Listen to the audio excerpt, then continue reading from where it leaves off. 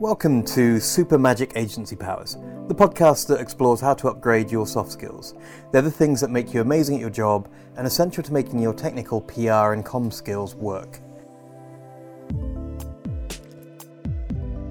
I'm joined by Alex Lewington, who's in charge of the PR and comms team at Reuben Sinclair, which is a specialist PR recruitment firm. Although she's one of the bosses there, she's still an active recruiter and she's got a diverse range of clients, including a lot of the big agencies out there as well. She also works with the PRCA. She's the chair of the recruitment forum, where she helps communications professionals deal with talent retention and acquisition problems that they may have. So thank you very much for joining me today, Alex. No worries, thanks for having me. You have been at Reuben Sinclair a while now. You've been there for... Yep. Nearly 9 years. Nearly 9 years. In that time that you have been recruiting PR people, specifically agency people, have you seen much of a change in the skills? Because it's quite a long time in PR.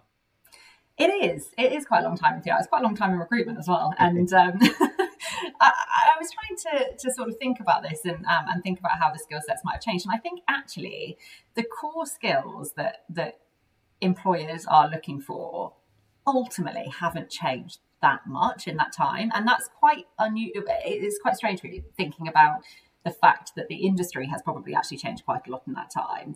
I still think media relations is at the top of the list for certainly kind of account director and more junior candidates. I think whilst PR has become so much more than just media relations and encompasses so much more than just kind of picking up the phone to a journalist and doing sell-ins, I still think that's ultimately at the core of what a lot of PR people are expected to do. And so those media relations skill sets are still incredibly valuable.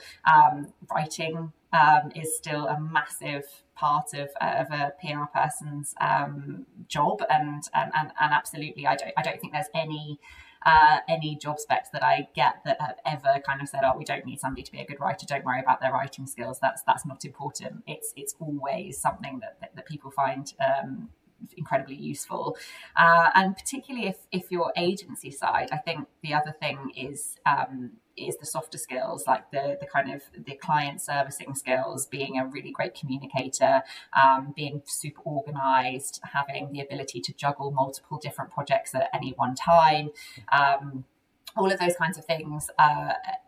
They're not going to change, because that's ultimately the agency model. That's what agencies are built upon. With technical skills, they vary from agency to agency. You do things slightly differently.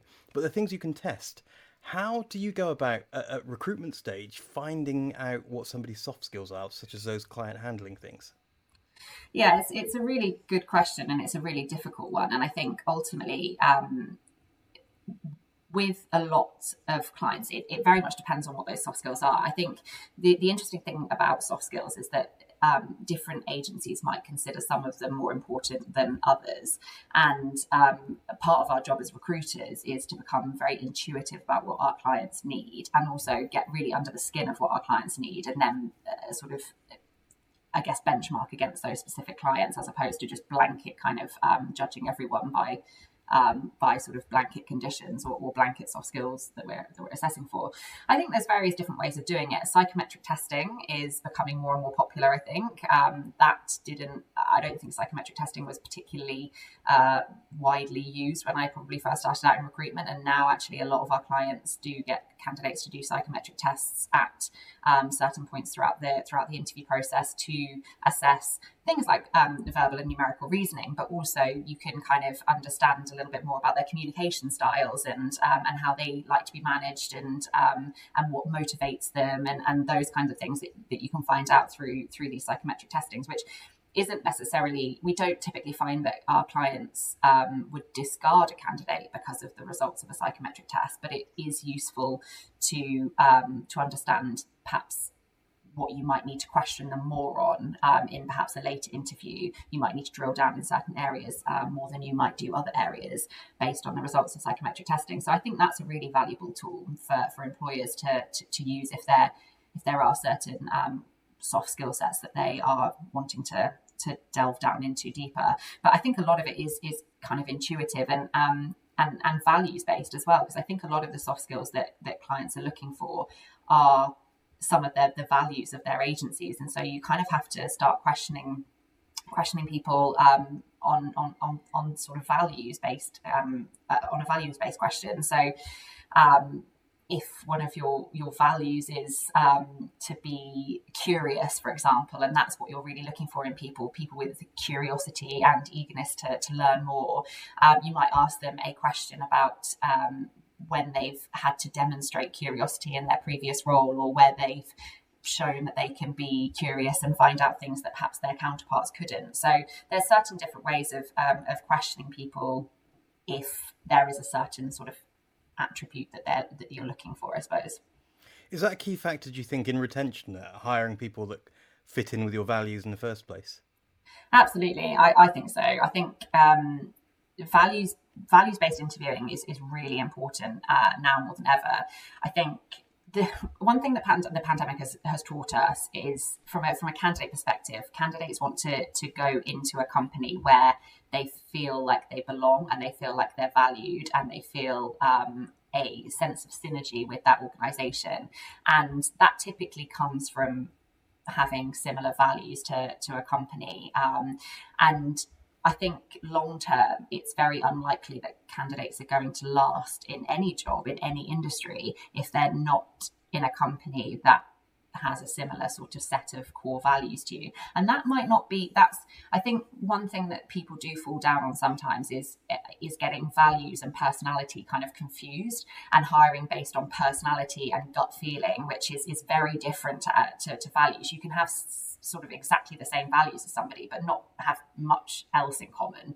You might have very different interests and very different ways of spending your weekends, but you can have the same core values as them. And so I think people get sort of a bit sort of nervous about saying, oh, we hire based on personality and we hire based on gut feeling, because that you shouldn't do, because then you'll end up with a load of clones in your business.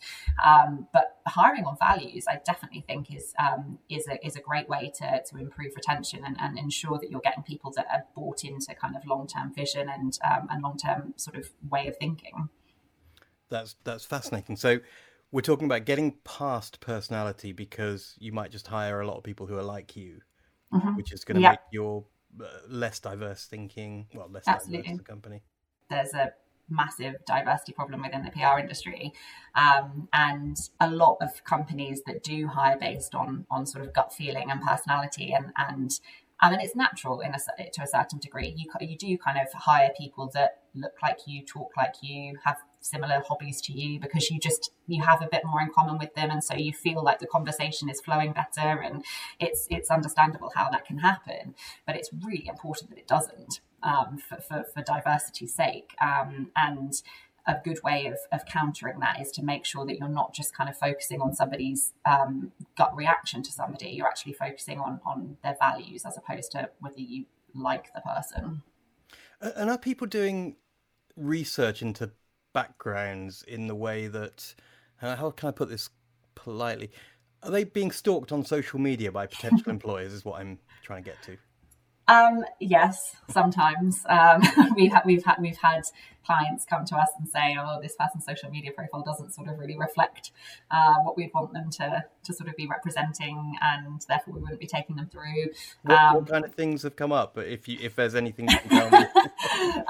So I guess it varies. I think any sort of on Twitter, any really strong opinions, whether they're political opinions or otherwise, I think as a PR person, I suppose you could argue that they should potentially be slightly more diplomatic in the way that they're putting those opinions across. Right. So that can sometimes go down badly. In other times, though, for another client, actually they might really appreciate that person's really opinionated, and they might really value the fact that somebody's not afraid to kind of speak their mind. So I think ultimately candidates just need to be themselves, and if that's not right for a certain company, then there's no point in trying to hide away from that or shy away from that, because if it's not right, then it's not going to work long term anyway. But yes, clients, they do digging. But I think as long as you're true to yourself and your social presence represents who you are as a person in normal everyday life, then I don't think that's too much of an issue. I guess if you're a PR person and you're on social media, from an employer's point of view, you're demonstrating whether or not you can do the job, as in, do you know how to communicate in public and behave like Yes. a grown-up? Yeah, absolutely. And the way that you put across your argument might be more important than the argument itself and the content of the argument. So I think that's something to kind of be mindful of. But you can use your social presence from a candidate perspective to do much more good than it can do harm. So utilising the blog posts and creating your own content and even just following the right people and showing that you're engaged in the industry sector that you're working in. I think that can massively help when employers are looking at your social background and what you're putting out online. I always used to say that, look, if there's a PR person in front of the camera, then something's gone wrong. So we kind of hide behind the scenes as much as we can. And unfortunately, we forget to represent ourselves. We're quite bad at personal branding, because we're so good at doing it for other people. Do you think that PR people do have a personal branding problem? Yeah, I think maybe. I think some PR agencies definitely do. I look at some sort of, and I'm looking at it, I suppose, from an employer brand perspective, as opposed to as if I was a potential client. But certainly, when we are looking to work with new clients, or new clients ask us for their help, obviously we're going to do our research on them and see what their kind of employer brand looks like, because ultimately we're going to have to sell the opportunity to candidates. And some of them are terrible. It's really ironic that they're very good at, like you say, they're very good at doing it for their own clients, but as soon as it comes to doing their own kind of branding, they're just not very good at it at all. And I suppose that probably can trickle down into on an individual level as well for the individuals within an organisation. And I think ultimately it's the same in every industry. Recruiters are notoriously bad at recruiting for their own teams, but very good at doing it for other people's. And I suppose it's exactly the same when it comes to PR. I guess the priority is elsewhere. What kind of benefits are you seeing now that people are really attracted by? What are the newfangled things that people care about? Yeah, good question. And it's a really difficult one to answer, because ultimately benefits are such an individual, personal thing that different candidates are looking for wildly different things. And I think it also varies depending on seniority quite a bit. I think at a more junior level, some of the things that might be attractive to sort of more entry-level candidates might not be so attractive to senior candidates, and vice versa. I think you just think about different things at different stages of your life that then become more important. So it's quite difficult to make as a company, it's quite difficult to make a benefits package that's attractive to everyone. You can't be all things to all people. Right. But I think, interestingly, the flexible working thing has come up time and time again over the last 12 months. I suppose when if you'd have asked everyone before the pandemic whether they'd like to work from home a bit more, everyone would have said, absolutely, I'd love to work from home more. And now I think everyone's thinking, oh my gosh, if I have to spend one more day in my working from my kitchen table, then I'm going to scream. So that's probably changed slightly. But I think the one thing that has remained is that there is a demand for some kind of flexible working, and this is at all levels now. I think I don't think anyone really wants to work remotely 100% of the time, but pretty much everyone wants to have the option to be able to do it at times. So I think that's something that we're getting asked time and time again. What's a company's policy after COVID in terms of work from home? Is there flexibility? What does that look like? And so I think that's kind of here to stay, and I think that's going to be a demand for candidates across the board. I think another thing that a lot of candidates are asking now about is sort of wellness, and this is quite broad, but wellness packages and what employers are doing to help the mental and physical well-being of employees. And again, I think that's something that's been pushed to the forefront of candidates' minds over the last 12 months, because we all know everyone's mental health has been affected during the pandemic. It's been very, very difficult for everyone, but certain people more so than others, I suppose. But some employers have been really, really great in terms of putting together training and offering counselling and offering various different kind of mental health initiatives, I suppose, to ensure that their employees are looked after in that respect. And so I think things like that they're sort of softer benefits. They're not the kind of healthcare, the pension, those kind of things. Those kind of things are are of interest, but they're not going to sway somebody. It's the softer benefits that show a company really values and cares about its employees. That's what's going to kind of attract somebody to a business. What's one of the big reasons that you see, or what are the big reasons that you see for people leaving their jobs at the moment?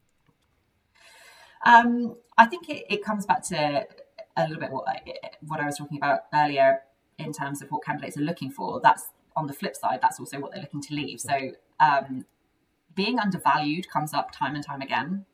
I think being undervalued can come in many different forms, and that can be in the form of money. Ultimately, it can be in terms of physical reward or tangible reward. But I think more importantly, what we find a lot of our candidates saying to us is that they just don't feel recognised for the work that they're doing, and that ultimately results in them feeling like they're overworked and underpaid and under-recognised and undervalued, and that often results in them looking at new opportunities. I think that's the most common reason beyond kind of changing the type of work that they're doing, or sort of making an actual sort of like a career move into a new sector, for example, or looking to change skills in whatever way. I think taking that aside, I think it's the feeling valued thing. Right. So being recognised, not just financially, actually made to feel like you're a good part of the team. Yeah, absolutely. And I think the recognition is really important, and different people like to be recognised in different ways, and not everyone wants to sort of be put on a pedestal in a sort of monthly newsletter and saying this is our employee of the month and they're great because of XYZ. That's not for everyone. Sometimes people like to be recognised sort of more informally and in a one-to-one with their manager, where the manager will say, I think you're great, you're doing a really great job for whatever reason. But I think it's really important for businesses to understand how their teams like to be recognised, and how what sort of positive affirmation looks like for an individual. But I think whatever it looks like, it needs to be done, because otherwise that's a surefire way to lose somebody, is by not recognising their worth. I've sometimes found that people feel like they're not being recognised because they're not being promoted. And that often results in this kind of race up the agency ladder of people who are worrying, look, if I don't promote this person, they're going to leave, but they're not ready to be promoted. And I've got to say, a lot of people I've seen who have been promoted who just weren't ready for it. It was a tick box exercise to help that person stay around. Well, I think the problem, particularly in agencies, is that there is a very linear route for progression. So it goes from account executive to senior account executive to account manager to senior account manager, and that's kind of like, that's your route of progression. That's just what you do if you're in an agency. And the problem with that is that it requires development and improved skills in one specific or certain areas that not everyone can be great at. So people management, for example, in an agency, people management will sort of typically get thrust upon you, whether you're ready for it or not, and whether you're good at it or not, because it's just part and parcel of the typical linear model. So unless you're a good people manager, you're never going to be ready for a more senior role within an agency, because that's just what the more senior role in an agency looks like.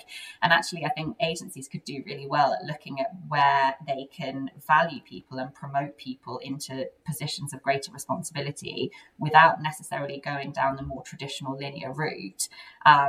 And giving them responsibilities in other areas that they might actually really excel at. And that will help people feel like they're progressing and feel like they're being valued, but not necessarily pushing them into roles that they can't do because it's just not a particular skill of theirs. Is that happening with specialised roles? Are people specialising in things more? Yeah, I think they are. And I think certain agencies are doing that more now, and restructuring so that they have kind of specialist teams or specialist individuals that will be their kind of media go-to, or their copywriting go-to, or their social media go-to, or whatever it might be. And that's really great for, like I say, for somebody or an individual to gain more responsibility and being that kind of go-to person in a business, but without necessarily having to do some of the things that might come with a more traditional kind of progression. But I do think that to caveat that, I suppose it needs to be approached with some caution, because you can't just have an agency full of individual specialists. You do need some sort of all-rounders that can kind of tie that all together. So it's a difficult one to get right, but I think for agencies probably should try and be a bit more flexible in terms of how they promote and reward their people, and not just kind of think really sort of in one kind of linear model, and think about how they can kind of create more specialized positions for certain people that might not want to do people management, for example. I think certainly some of the things that you were saying about your job, which is getting under the skin of your client to really understand their brand and to understand their company before you do anything. That's exactly what we have to do as PR people. We do that day in, day out. And I think also pulling out the relevant messages to sell those messages to a candidate audience again. What are people having trouble with when it comes to agencies trying to find people? So I think one thing that's, I guess, shifted with the pandemic has been obviously everyone's working from home, and that takes a certain type of person. Obviously, everyone's had to work at home, but some people have coped with it slightly better than others. And you need to have a certain level of being able to work relatively autonomously, being able to kind of not. I guess you don't. It's not needing as much hand holding perhaps as you might be able to get in an office environment, being able to kind of prioritize your activities and be kind of relatively proactive, even though you're working from home and you haven't got people around you to kind of bounce ideas off of. I think that's something that employers have now kind of shifted the focus to, and that's been quite hard for them, where before that wouldn't have even been a consideration for an employer to consider whether they would be capable working from home without a team around them. Now it's something they've really got to take into account. And I think that has been relatively problematic for some of our clients. When they've met with people, that's a consideration that they're having to think about. And sometimes it means that they can't hire candidates that they perhaps would have ordinarily have hired, because they just don't think that they would get up to speed very quickly when they're working from home, and perhaps wouldn't be set up for success in the same way that they would be in an office. So that's, I think, quite hard for some employers. And then from a seniority perspective, it's the age-old thing. Account managers are always the ones that are sort of hardest to find. Every agency I know is looking for a good account manager, and every agency I know is trying their hardest to keep hold of their existing account managers and to make sure that they don't go to other agencies. So there's definitely a supply-demand issue at that sort of level. I guess account managers, they are great all-rounders. So you can understand why they're in high demand, but it means that that's a real kind of a real issue for lots of employers. How long do you think somebody's an account manager for nowadays, on average? Well, it's a really good question, because I think some agencies will kind of just do the yearly promotion cycle, right. And so automatically after like a year they'll get promoted to senior account manager, and that's again problematic for the reasons that we've discussed before. They automatically get promoted without kind of maybe being ready for it, and it's just a retention tool. But I would say probably sort of on average kind of around 18 months, something like that, that they would sort of be at account manager level before kind of either they would get itchy feet and be kind of looking elsewhere to see whether they could go up to SAM. I want to be shocked that people are being automatically promoted after a year, but I'm not. I'm just bored of that. Yeah. I can't believe people are still doing it in this day and age. That you're just being promoted. Are you all serious saying that people are still being promoted because they've been there for a certain length of time? Yeah, and it's ultimately a retention tool, but it works both ways though, I think, because whilst there are people that are being promoted after a certain length of time, there are also people that are missing out on promotions because of a really structured review process, right, whereby perhaps they only get reviewed every year, and if they miss out on the yearly review, then they don't get the opportunity to get promoted for a whole another year. It's not based on merit at all. So actually, it works both ways. It's not a good model. Regardless, it can sometimes mean that people are promoted very, very quickly just to hold on to them. But it can also mean that some people are working at the same level for a really long time purely because their promotion period just fell slightly wrong for them. So it's not a great model. I know lots of companies that still do that, and yeah, it's we try and encourage as many of our clients as possible to try and think about kind of rewarding and promoting based on merit as opposed to longevity. But unfortunately, in agency life, it's still relatively common to just do it based on longevity. What is the alternative? Because the first version it's basically like school years. It's ridiculous. It doesn't make any sense. Mm-hmm. Yeah. What's the alternative that you're trying to encourage your clients to do? Well, I guess doing more regular appraisals, really. So I work with one client who is really great at this. They have monthly appraisals. At every monthly appraisal, they sit down with their line manager. They go through successes of the previous month and what they are trying to achieve and what they need to achieve in order to get to the next level. That might be 6 months away, it could be 12 months away, it could be just around the corner. But at each monthly appraisal, they know exactly what's needed for them to be able to step up. And because it's so regular, it could happen at any time in any month. And it's really transparent and it's really clear exactly what's needed to what they need to do in order to get to that stage.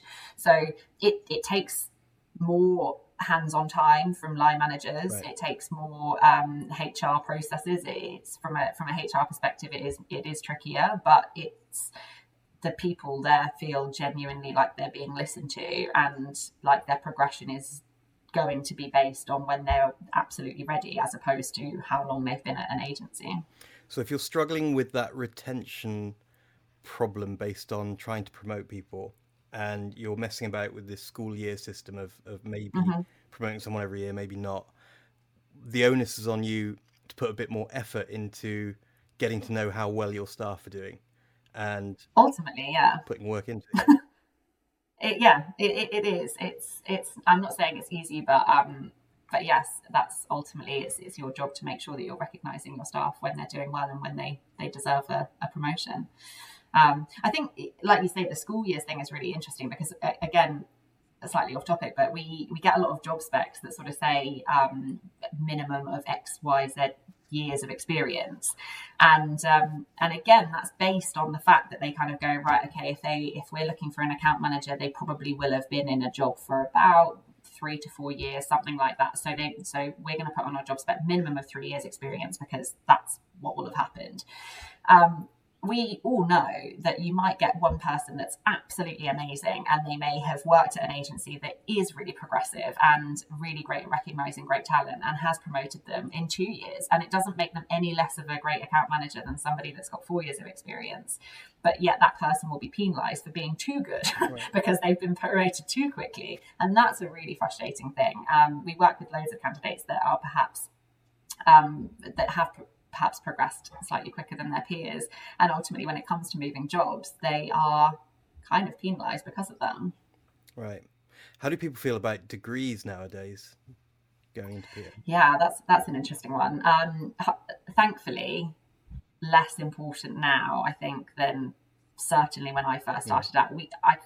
The amount of clients that we spoke to when I first started out in PR recruitment that would say we want somebody from a red brick university or from Oxbridge or some sort of something around kind of the university side of things, a 2-1 or above, or a sort of what's considered as a great degree. That used to be commonplace, asking for that.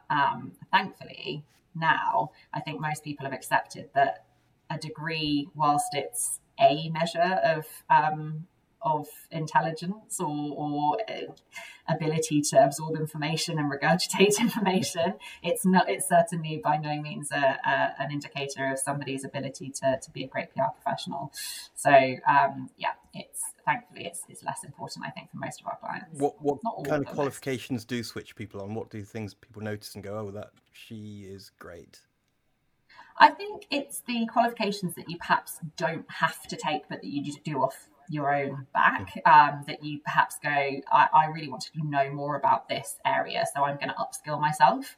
I think that's really valuable because it shows initiative, it shows that you want to learn, and that you want to better yourself, and ultimately you are going to learn stuff from it that perhaps you wouldn't necessarily learn in a more traditional kind of university classroom based environment. I think the softer skill, like some of the things like people management experience, obviously the majority of your people management experience is going to be taught on or learned on the job, but if you can show that you've proactively try to better yourself as a manager and gone out there and want to learn how to be a better manager, I think that's something that employers will look at and really value. If you're an account manager, I'm guessing are you 25-ish maybe? Probably about 25. You might have 50 years left of work.